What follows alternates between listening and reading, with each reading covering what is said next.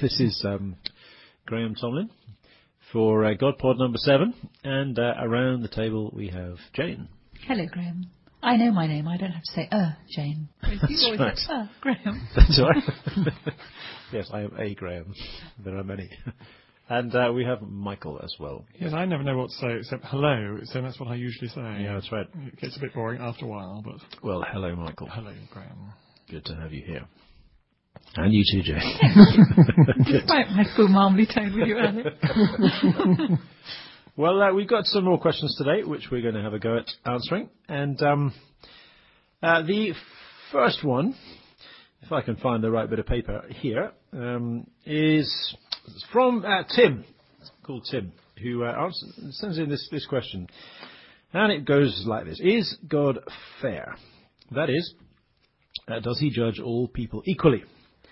If yes, if he is fair, how can God choose some people and not choose others? Because I guess within the Old Testament and the New Testament there's quite a lot of texts that talk about God choosing some over others. And he goes on to ask if the answer is free will, doesn't it still seem rather unfair on people who through circumstances or bad choices don't get good opportunities to become Christians? So I guess there are probably a number of little questions hidden in that. Snippet. That's the word. So, who wants to have a go at this one to begin with? Jane, you were talking about this sort of thing in your Monday morning God of the Bible talk I this was, morning, weren't you? You were about Genesis, I was. Yeah. So it seems like it. Shall I start then? Yeah, why yes. don't you? Off you go. It seems to me, reading the Bible, that God only ever chooses people on behalf of other people. So he does choose particular people and particular groups of people, but in order that those people should then have a particular responsibility for making sure everybody can be chosen. So he chooses people for and on behalf of others without rejecting the others, but actually specifically hoping to include the others in that choice. Like Israel, for instance, is chosen to be a light to the Gentiles. Indeed. And the church, we are all chosen in the Christian church to preach the good news to everybody. So it's rather like a game of British Bulldog. Is it? You probably didn't play that at Rodin or wherever you were, Jane. Insulting. No. No, you weren't at Rodin, or no? No, I was not at Rodin, and no, I did not play British Bulldog. But British Bulldog, for those who don't know, is a... Mike is an expert at this game. It's a fun game, I have to say. It brings out all the worst in me. No! Hard to imagine. So you have two kind of lines, 100 yards apart or whatever, and everybody has to be behind those lines except for one person who's in the middle. And then when the whistle blows, people have to run from one line to the other line. And the person in the middle's job is to rugby tackle people. And all those he rugby tackles then join him in the middle. And they then join in the job. They have to rugby tackle people until there's only one person left, and they win is the answer. But election is a bit like that. This is a picture of God's providence. God rugby tackling people in the middle of a game. Well, yes, actually, that's very vivid, Mike. Yeah. If only you listeners could see the expression with which Jane said that. It'll be a video pod one day. But the point is, you are caught in order to catch others. You are chosen in order that others may be chosen. Or an electric filing, the magnet is another one. It picks up filings and they then become magnetic and pick up other filings. That's how election works, it seems to me. That's right. And I think it's something which, again, Jane, you brought it down in your talk on the Discovering the God of the Bible course. It strikes me reading through Genesis, you get all these different choices that God makes in his creation, and then, in the creation there's a choice in the sense that God chooses humanity out of all the species of the world. Then he chooses Abraham out of all the families of the world, or even before that he chooses sort of Abel's sacrifice over Cain's, and he chooses Abraham out of all the families, and he chooses Jacob and not Esau, and he chooses Isaac, and there's all these choices made all the way through. But I mean it's interesting that he always makes provision for the ones he doesn't choose. So that Cain is always still looked after, and Esau, even though he's not chosen, he still prospers and he's looked after, and God protects him. So it isn't a case that God is It's the problem that later came in theology, I guess, when people started talking about predestination, or God choosing or election choosing certain people, and they got into slight tangles by moving from what was called single predestination to double predestination. In other words, the idea that in choosing one set of people, God deliberately unchooses another, or he chooses to save one lot and chooses to damn another lot. It's like a deliberate choice on both sides. It doesn't quite seem to work that way. No, I think election is more about role within the purposes of God than ultimate salvation. If you get that very clearly from the kind of famous difficult passage of Romans 9-11, it's not actually about our individual salvation. It's about what role does Israel have in the purposes of God. And similarly with Abraham, it's not that he is chosen and therefore others are not. It's that he is chosen for a particular purpose and a particular role within God's providence. So would you say then, on the back of that we talk of the church as God's elect, his chosen ones. If that is true, therefore, then would you say that the church is chosen? Obviously, the church is chosen in order to preach the gospel to the rest of the world. But does that therefore mean that people who are not in the church, who are therefore, not elect in the way you've put it just now, might also be saved, although not being part of the elect? I think that's what the questioner is actually asking, and I think he or she is absolutely right. Tim, I'll assume it's a he. That for Christians, that's where it should bite, which is what happens to people who we don't feel have had a chance to meet God. Yeah. And if we are part of God's chosen people, we should take absolutely seriously our obligation to make God readily available to as many people as possible. But beyond that, I think we also have to assume that God's standards of fairness are, if anything, rather better than ours, not worse. So if we think something's unfair, I think we can trust that God will too, and make provision in other ways that are not at the moment visible to us. And we do know that there will be people who are saved, who are part of the new creation, who've never heard of Jesus. Abraham, Isaac, Jacob had never heard of Jesus. Yet we are told that they will be there at the great banquet. So if that's true of people before the time of Christ who haven't heard, might it not also be true of people? If it's done on the basis of what Christ has done, there's no other basis upon which it can be done. But nevertheless, you don't necessarily need to have heard of it to benefit from it. But that doesn't mean that it doesn't really matter whether we share Jesus with people or not. Because why wouldn't we? If it's the most fantastic thing possible, why would we not want to share it? Yeah. Why would we not want them to spend their lives in knowledge of it, in worship of Him, and also being part of that community, which is that God has, if you like, chosen to be His, the community that keeps alive the good news of God in the world, which seems to be what Israel was about. It's what the church is about. Actually, it was a huge privilege in being that, and one wouldn't want to deny that to anybody else. So even though there might well be people, I think, and that does seem to me that the New Testament gives us enough hints to suggest that there may well be people, who, as in Jesus' parable, would say to him, well, when did we see you in prison, and when did we visit you, and so on. He said, well, at least as you did it to the least of these, you did it unto me. And there wasn't a conscious acknowledgement of Christ there. Those people, there may be people who are then included within the new heaven and the new earth. But that doesn't mean we don't also want as many people as possible to be part of this wonderful privilege of being part of God's elect people for the rest of creation. Partly for their own sake, we believe it's in knowledge of their infinite and eternal loveness by God in Christ that people flourish. So we want them to do it for that reason. Partly for the glory of God, partly out of obedience to the Great Commission. And partly for our sake, that every person one meets who knows and loves God can teach us more about God. Yeah. So the bigger the body, the more we know. And partly the desire to see the glory of God lived out in cultural life, and in people's creativity and people's and their actual lives. It's another expression of the beauty of God, which is what we're for. But on the election issue, and why does God choose some people rather than others, which I think is a very interesting question, and one which you're bound to ponder a bit. And it strikes me that when I read the Bible on that, God never really tells us why he chooses one over another, and very often it seems that he chooses what to our mind would be the wrong ones.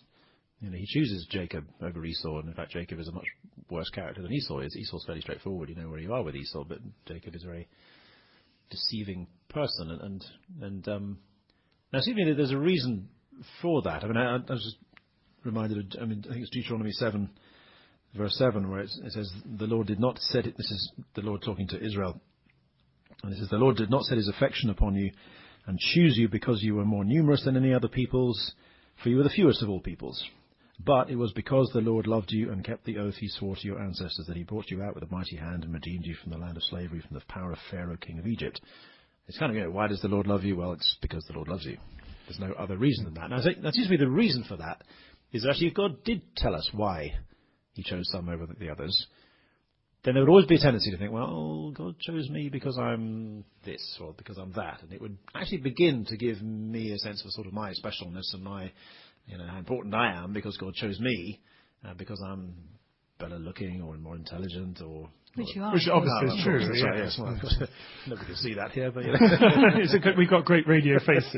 Exactly. But yeah, it's just trying to see, if God told us why, so because you've got this quality over here, that's why I've chosen you. Because you're more influential or you're more powerful or you're more wealthy or whatever it might be, then that would begin to be an occasion for pride in that particular thing that we have. And it's precisely because God doesn't tell us that we have no basis for saying, it's because I'm this or that or the other. That there would be a temptation to pride, and there would also be a proneness to despair. Because if it's something in us that makes God love us, then we could lose it. Yeah. We could stop being it, doing it, feeling it, whatever it might be. It's the fact that he loves us because he loves us, that it makes it unconditional and therefore makes it safe, makes it secure, makes it sure, makes it unlosable. Yeah. But it's also the movingness of watching God, particular people relating to God in particular ways, which is then something that we can all copy. The people God chooses are very individual people and respond to God as individuals and have their own journey with God, which is not the same as other people's. And I don't think we've got any other way of getting to know God except in our particular lives that we as individuals have to live in company with each other. Which is why you can't compare one person against another. Exactly. That's right. And so it just uses the crucial point is that God's election is actually hidden, if you like, not in us, but it's in God. God's election, God's choosing of us is actually something which is, if we want to find a reason for that, we find it in God, not in us. Yeah. That seems to be the crucial point. Yeah. Yes, though conversely, if anybody fails to come to God, that is not in God but in us. Sure, yeah. But I guess that's switching on to the question of salvation as opposed to election. Well, exactly. Two being different, I think, from what we were saying earlier. Yeah, that's true. Okay, well, thank you, Tim, for that question. Very good, an interesting one to ponder. Anything else to say? No, we exhausted that one. We've done election. Well, I'm sure we could come back to it. I'm sure we probably will at some other point. But I'm already pondering what the difference between election and salvation is, Graham, that you've opened up there. But let's do that another time, shall we? That's an interesting teaser, isn't it? Okay, well, if anyone wants to ask that question to us again, we'll see if we can bluff our way through another one. Do that one of the weeks I'm not here, would you? Well, we're going to move on to a good one here from Rachel Randall, who asks what she calls a random question. Well, it's actually not a bad question. It's actually quite a good question. And she says she's been thinking about this for a little while, and it goes like this. If Adam and Eve had apologized to God and repented of their sins in the Garden of Eden, would God have had to send Jesus to die for the sins of the world? So if Adam and Eve turned around and said sorry, would that have been enough? Carry on as we were before? It's a very good question, isn't it? Because it draws on the kind of other question, the wider question that we often, I often ask myself, which is, people will often say, well, why can't God just forgive us? We forgive one another. Why can't God just forgive us? Why do you need this whole elaborate, painful, messy, kind of intricate thing about doctrine of atonement and Jesus' crucifixion and all of that? Why is that necessary at all? Why can't you just say, okay, you've repented, fine, that's what we do in our ordinary human relationships? I suppose I think that that's to assume that the two are kind of the same, whereas in fact they're not. And in some ways, even our forgiveness of one another draws upon the cross in some way, and draws upon the ultimate putting right of all things as well. There's a wonderful bit in a modern novel called Year of Miracle and Grief, by a Siberian writer called Leonid Borodin, where a kid is talking to his mother about the fact that he broke the gramophone, and that he was punished for breaking the gramophone. But then eventually he was forgiven for breaking this gramophone. And he asks, how could you forgive me, given that the gramophone was still broken? And I think there's some sense in which you can only forgive because all things are going to be put right. And you draw on that future reserve of the putting right of all things in order to be able to forgive now. And forgiveness doesn't mend the gramophone. The gramophone is still broken. Forgiveness enables a new thing to start afterwards. So even if Adam and Eve had said sorry, something would still have changed in their relationship with each other and with God. To the extent that it would probably, and obviously this entire speculation, still have been necessary for God to come as a human being to show how human beings and God can be drawn together. Yeah. It's a bit like, like you say, it's the idea of we forgive each other, so therefore why can't God forgive us? I think the other difference between that is that we forgive each other because we're equals, because we're both sinners. I can't stand in judgment upon you if you offend against me because I've offended you and I've offended everybody else. So we actually relate to each other. Exactly. And so therefore I have no right to withhold forgiveness from someone else simply because I'm a sinner. I'm in need of forgiveness from other people. So therefore how can I withhold it from someone else? When we're dealing with God, it's different. We're dealing with someone who is not on the same level with us, not in the same boat. And therefore that's one crucial difference. I think another crucial difference, is that, and again, in our own experience, when you tread on someone's toe or you bump into them in the bus or something like that, you say, oh, sorry, and it doesn't matter that much because it's a trivial and it wasn't intentional thing. In the first place. That's right, yeah. But, when someone breaks up someone else's marriage or abuses someone else's child or something, that's really, really serious, a kind of trivial, oh, I'm sorry, doesn't quite do it. There's something deeper has happened, and that needs to be healed. And I guess that's the point. I'm just reminded that there's a bit in St. Anselm wrote this great treatise back in the 12th century called Cur Deus Homo, and why did God become man? And it's this kind of conversation between this chap called Bozo. So I think is a great name. And he's Bozo and Anselm, and Bozo is the kind of the stooge in this. Obviously. Just to interrupt, in Canada, the word bozo is a name for a stooge. Well, for a complete twit. Well, that's right, yeah. Because it's named after Bozo the Clown, but I don't think it's named after Bozo from Cur Deus Homo. I'm sure it is originally. Well, that's where it came from, yeah, exactly. This great comedy writer was Anselm. Do keep going, don't be put off. That's right.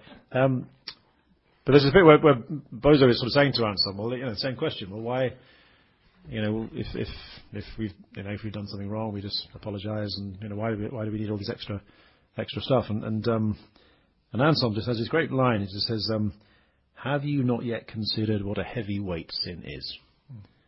Because actually, sin is something much more serious than you've ever seen. It's not just a minor little offence that you can just say sorry and forget about. This is something that has fractured the whole universe. And it's a bit like someone has broken a file of a deadly virus into the world. They might say, "Oh, I'm really sorry about that," but it doesn't. Sorry doesn't quite cut it. That's right. That way. No. It doesn't actually heal the damage that's been done. It's an important step for healing the damage that's been done. But those kind of images help us to understand what's going on here, I think. We tend to think that sin is something that you do, and it doesn't affect who you are. But actually, it's not that simple, is it? And we slightly glibly talk about hating the sin and loving the sinner. But actually, it's much more intertwined than that. It's much more...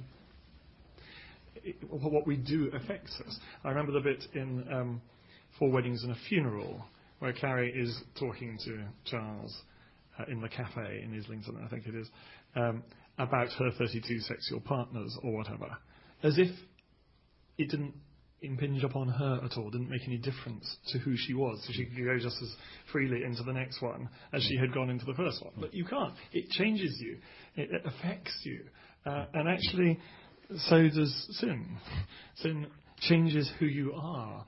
And that's why I think the current Anglican confession is quite good, to amend who we are.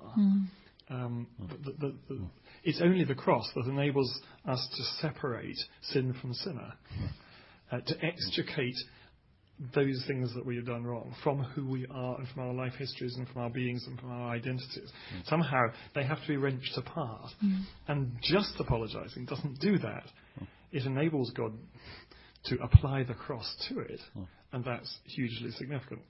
But you still need the cross to extricate us from the things that we've done. Yeah. And I suppose serious forgiveness always costs, doesn't it? I mean, it's never cheap. And that's the problem, I think, with saying, well, if as long as we say sorry, we should just say, okay, that's all right, just get over it. But you don't get over it because to forgive actually means, in a sense, denying yourself the right to revenge or the right to hold a grudge or the right to keep on this sense of hurt. And actually, to give up that is hard. It's very hard to do. It means you are committing yourself to trying to start a new way of relating to the person who's hurt you. And that is incredibly difficult. That's right. And it's kind of choosing to live as if this thing, it's not going to come between us. Forgiveness is not forgetting.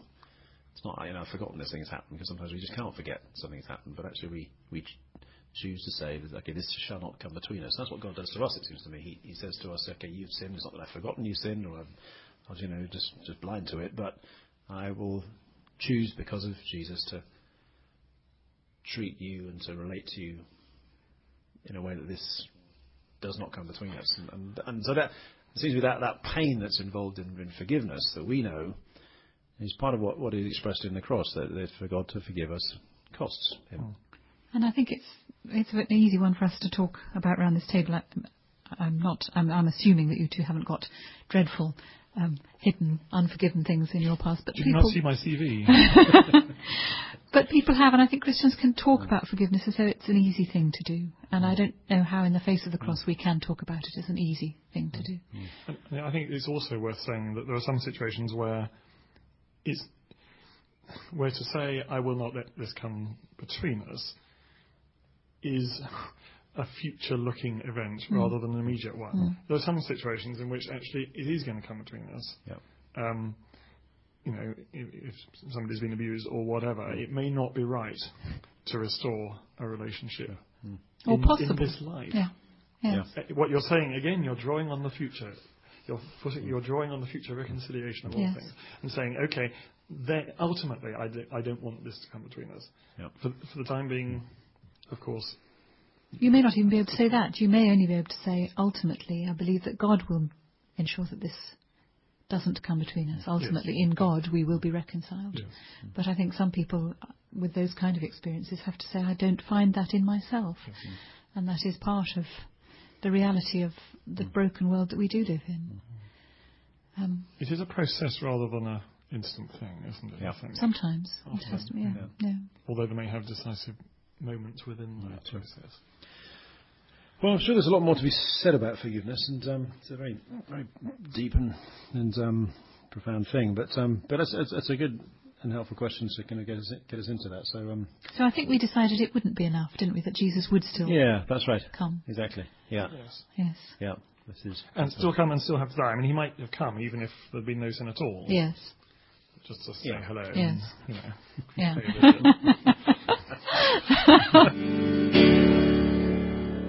Okay, well, we just one or two more before we wrap up today. The first one is these are both from Dawn Reader, and Dawn asks two questions. One of which I think is fairly straightforward, and the other one is a bit more complicated. The first one, which is hopefully relatively straightforward, I'm not sure we can make it complicated. is why is God referred to as the Lord in capitals, both in what is spoken and written about him in the Old Testament, and is referred to as the Lord not in capitals in the New Testament? So this is something for a Hebrew and Greek scholar, I think. So who's going to have a go? Yes, failing that, Go for it, however. Because we haven't got one. Go for Mike. Basically, there are two different Hebrew words that are being translated, and the Lord without capital letters translates the word Adonai, the sovereign one, the sovereign God, whereas Lord with capitals translates the word Yahweh, I am who I am, the kind of divine name. And it was precisely the Jewish concern not to use the divine name. That means that they've respected that in the English translations and put a kind of cipher, Lord with capital letters, instead of writing the divine name Yahweh. You'll find in the Jerusalem Bible that it uses Yahweh, it puts Yahweh God, where we have the Lord God. In other English translations. So it's just, and I suppose the name is a way of saying I am who I am. I cannot be defined by anything other than myself. Rather like what we were saying earlier, that his love can only be defined in terms of itself. He doesn't love us because or anything else. He loves us because he loves us. I am who I am. I am the one who you cannot define except by reference to my own nature and my own character. So in some important sense, we don't know God's name. We know his activity. And we know his relationships, particularly as Christians in the Father, Son and Holy Spirit. We know that relating names, but we don't know his proper name. Part of the mystery of God. So earlier you were talking about, not on this GodPod, but on this lecture, which we're all buzzing about, and which is why it's coming out in this GodPod, about Jacob wrestling with the angel. And of course there's the Wesley hymn that talks about, tell me His your name name to us is love. Yes. Tis love, tis love. But love is activity, isn't it? It's not a... But it's an activity that can be said to define him. Yes. Yeah, the names of God are interesting, aren't they? In one sense we know... No, another name of God, of course, is Jesus. We know that name. And the names in the New Testament, this is the name above every other name. And that is part of the name of God. And in another sense, we could say we know the name of God is Father, Son, and Holy Spirit, His Trinity. But there's always that sense that that behind all of that there is a sense of we know God as He relates to us, and that's if you like all we need to know about God. And actually speculating upon any part of God that might not be known to us is probably not terribly helpful. So you see, we have managed to complicate it. We promised we would. I know we did. That's right. Yes. We can complicate any question. It's also worth saying that the old name Jehovah is a particular way of adding vowels to the YHWH of Yahweh. So it's Yehovah. Yep. So that's just another variant on the same divine. And I guess when we get Lord in small letters or capital L-O-R-D, small letters in New Testament, it simply translates the Greek word kurios, which was used for a lot of different... but nearly always of God. Yeah, that's right. There's this wonderful mixture that you always have to have in relation to God of real intimacy, knowing that we know what God has shown us, and distance and mystery at the same time, always held together in talking to and about God. Yes. So do we know the names of God? Yes and no. Yes, exactly. Yes. Yep. Which is what theologians usually answer to almost every question. Because it's true. Not like Mrs. Thatcher, who always wanted to have a one-armed economist, didn't she? On the one hand and on the other. Yes, somebody who was not always saying on the one hand this and on the other hand that. Yeah, that's right. Well, I think we're just about at the end of our time. Useful life. It's quite useful life. Exactly. And there are quite a few more questions still in the pile, but we'll come to those next time. And so yeah, I think we're done today. Anything else anybody wants to say, Mike? No, it's been a pressure. Pleasure. It's been a pleasure. They were really good questions. We are enjoying these questions. Yes, do keep them going. Yeah, that's right. Great. Okay, so well, thank you to everyone who made this possible. Thank you to the wonderful Keith for doing all the recording stuff, and Alex who makes us the coffee and gets us biscuits and food. Yes, where were and the all of biscuits? that. By the way. No biscuits today. She's looking after our waistlines. But we did have just lunch beforehand, so. That's right, exactly. Okay, so until next time, goodbye.